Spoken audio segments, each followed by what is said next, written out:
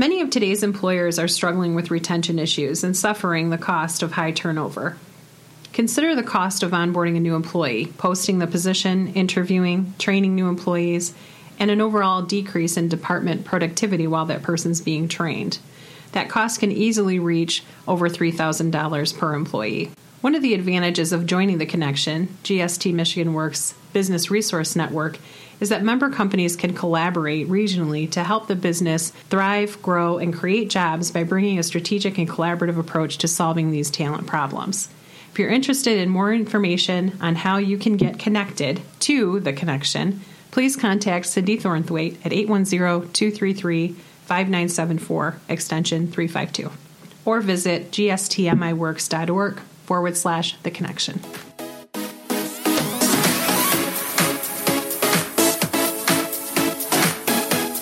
Hello and welcome to The Works, a podcast by GST Michigan Works, where we explore strategies to attract and retain the best talent Michigan has to offer.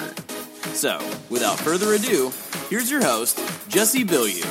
Welcome back to the Works podcast. I'm super excited this morning to have our guest with us, Penny Poplar, Program Director of the Flint Healthcare Employment Opportunities Program, which is a program that we will now call FHEO, because that's a mouthful. Yes, it is. But it's an excellent partnership between Greater Flint Health Coalition and GST Michigan Works. So we were just chatting before we came live here that this is a program that is the longest running program with GST Michigan Works and all of our Michigan Works that came before us. Yes. So since 2002. Yes, our program has been around since 2002, but we actually partnered with Michigan Works in 2008. Okay. So we've been working with Michigan Works as a partner since 2008, and it's been a great partnership. Fantastic. Yes. Well, let's talk a little bit about the program, and obviously we know that healthcare careers are in demand. Yes. And probably won't ever not be in demand as long as there's human beings, I would think. Exactly, and that's kind of how the program got started. So back in 2002, Mott Foundation did actually a survey on what are the in-demand careers in this area, and it was, of course, it was manufacturing at the time, and then also healthcare.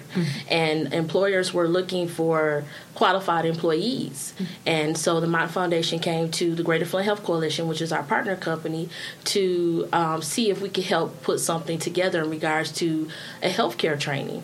And so my parent company, Greater Flint Health Coalition, we focus on health initiatives in the city of Flint. And so we are what we call a convener. We convene different committees. We survey the community and find out what exactly is the community missing in regards to healthcare. And like I stated, when they determined that employment in healthcare was an issue, it's like, well, how does this fit in with the Greater Flint Health Coalition? Yeah. Well, now, as you look at public health, you look at social determinants, and social determinants affects health, and employment affects your ability to feed yourself, insurance, things of that nature. Absolutely. And so that's how the employment healthcare program played a part of being part of the Greater Flint Health Coalition. That's fantastic. Yes. You know, so many of the conversations that we're having on the Works podcast have to do with sort of that, how the interchangeable programs, exist within a community that, as a workforce agency, GST Michigan Works, a lot of times it's, we're talent. We're focused on talent, and so what does that mean? Why are we in a conversation about housing? Why are we in a conversation about healthcare? Why are we, and all those things are connected. Yes. And so I think this is a fantastic partnership. But the thing that I really key on the most is that when we talk about being a demand-driven system, it goes so much deeper than just looking at labor market projections, although that's an element, but it's actually the partnerships with the employer partners that are hiring and them defining the needs. You have to marry the two. Yeah. So you have to find out what the employer needs are and what the community need and bring them together. And I think that's what we do for healthcare at the FHEO program. Absolutely. So we bring employers to the table, and they kind of help us grow our program, foster our program, determine what trainings we should offer, even what life skills that our employees are missing that they see in their workforce. And so we try to bring that to the table when we're bringing in new community members into our program and helping them grow as employees and helping them find their niche in the healthcare field. Yeah. Mm-hmm.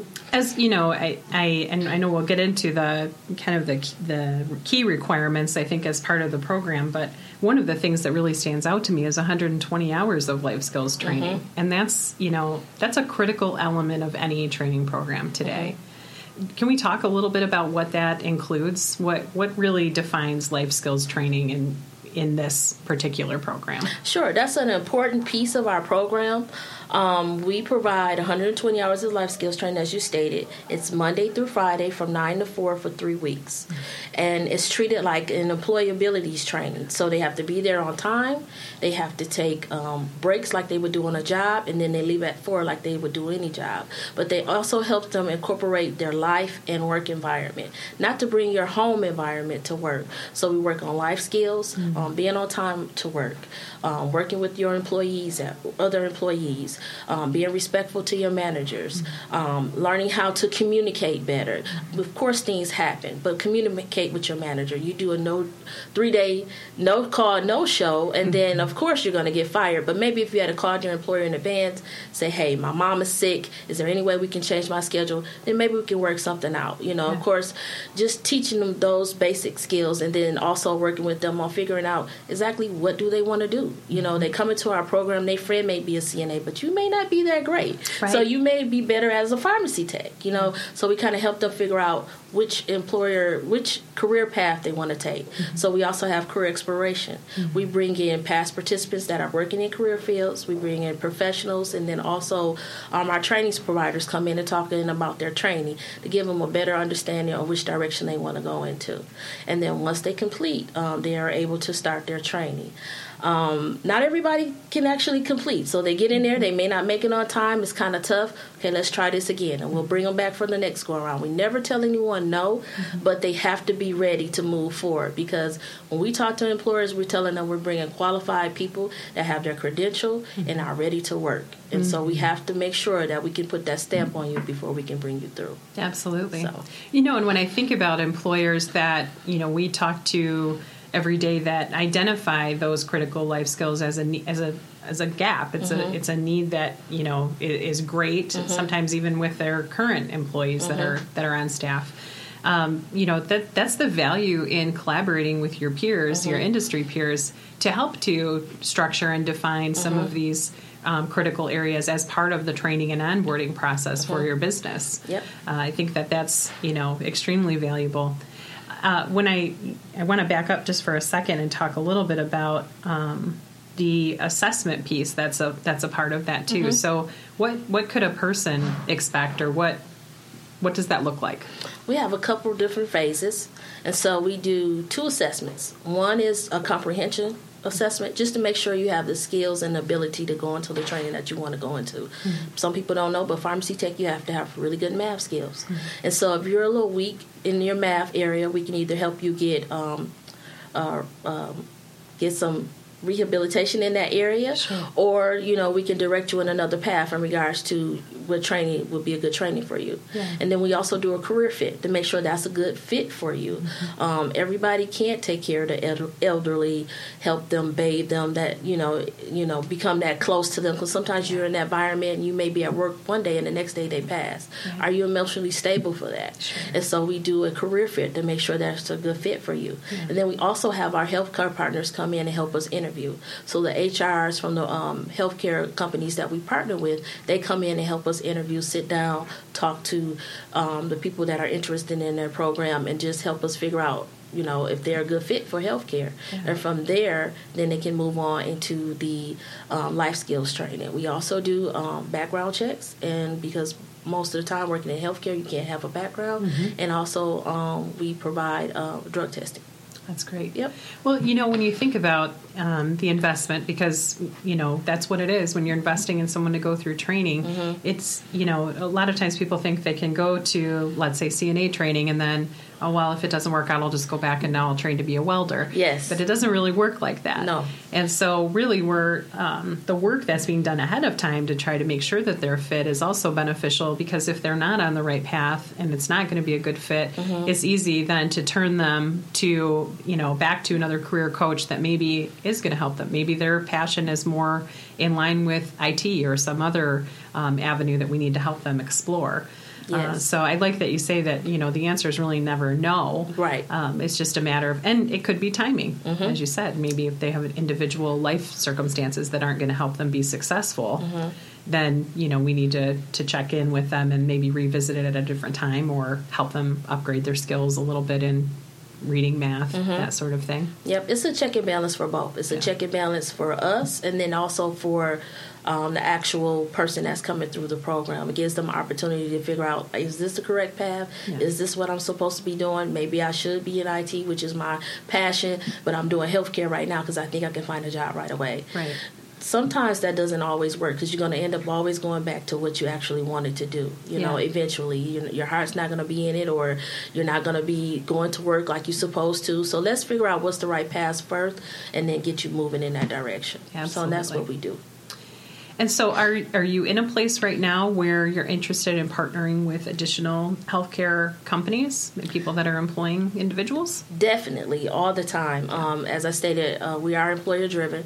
We have a committee. It's called our Oversight Committee. We meet every other month, and we talk about where we're at now with the program and how we want to move forward. We survey our employers every year to figure out what they're hiring for, so we can structure our trainees around that. We don't want to get people a training and then they can't find a job afterwards. Yeah. So we try to make sure we're focusing on areas that the market is not saturated and they can find employment. So that's important to us. So bringing employers on that have a need or have a different need that we can focus on to help developing a training on is great. We also work with the educational training providers in the area. So we have MOD at the table, we have U of M. We also work with some of the smaller training companies like Charter, Mock Workforce. And so we all sit down and we talk about what's needed, how can we make things better, the trainings. If we have to do a quick, short-term customized training, that's something that we can provide for employers. We also do work experience, especially with our youth. So we have a special component for 18 to 24-year-olds. And we do work experience. We can do subsidized employment. We can do OJT. There's a lot of different avenues that we can cover to make sure we're servicing our employers and our participants. Yeah. Absolutely. So some of the key areas I know that have been outlined as in-demand occupations, and certainly, the data supports this, and we see it in the postings and obviously through the employers that you're working with as well, but CNAs, medical assistants, pharmacy tech, healthcare unit coordinator, medical billing and coding. I think you've listed some additional occupations, but it's not limited to that. No, not at all. We work with the state. The state has a website called Talent Connect, and then also there's a federal website called ONET. And we look at those sites to see what's in demand on top of our survey with our employers. And if a participant comes to us and they're interested in a training that we don't normally offer, we'll look it over, make sure it's an in-demand training, make sure there's someone in the area that offers that training, and then make sure they're approved by the state for us to be able to work with them. Right. Yep. On the Training Connect site. Yep. Absolutely. Awesome. So let's talk a little bit about some success. Okay. That's always fun to share, and you always have great success stories. So is there anything that sticks out in your mind of something that's happened in the recent past that's a feel-good story? Yeah, one of my favorites is we had a young man that came to us. He was in our youth program, the 18 to 24. He came through. He actually did subsidized employment, and he did it where he gained some clerical skills. And then we also do what we call talent tours, and we went to Diplomat for a talent tour, and he was able to see what they do, the ins and outs, and he was interested in pharmacy tech, and that kind of just solidified it for him. And he actually got to speak to some of the HR there, some of the people that worked there, made some good connections. He did 6 months of pharmacy tech training, completed, passed his state and national certification, because you have to be state and nationally certified to work as a pharmacy tech. And within a month of completing that, he was able to gain employment. Wow. Yep. And above sustainable wages for the city of Flint. So he's doing pretty good. Yep, everything worked out pretty good. That is great. I love those beginning, middle, end stories where you just kind of follow somebody through the process and kind of go, yes, it worked. Yes, exactly. Absolutely. What, would you say, if you had to summarize the key things that you want people to know about the work that you do, what are the most important things that you want to share? What's the most important thing you want people to know? That we take our job seriously. We really do look at what's available in the market because our end goal is for people to get a job and be successful. And that we really do care about the participants that we work with. I tell them all the time, if you need to just call this event, you can. Now, we probably don't give you 5 minutes, but get it out your system and then get back to work, because I know everybody needs that. So we really do care about the people that we work with. We want them to be successful. And in order to do that, we need to know what's going on with our employers, what's going on with the community so we can move forward. Absolutely. Yep. Well, Penny, thank you so much for coming in today. It's been fantastic, and I hope that we can continue to work together and expand and grow this even more and have you back on the podcast and talk about more success. Yeah, I'm looking forward to it. I've always enjoyed working with Michigan Works. It's a great partnership, and you guys provide us some of the talents that come through as well. You refer people to our program, so we love working with Michigan Works. Great. Thank you. You're welcome. And if you're a healthcare employer and you want to be part of an innovative, hands-on career exploration experience with thousands of high school students, you're in luck because we are hosting monthly quadrant meetings to help plan and design the Region 6 My Career Quest event. The next meeting that will be coming up for the healthcare quadrant will be on Monday, May 27th at 3 o'clock p.m. If you're interested in joining the conversation, please give me a call at 989-635-3561, extension 236.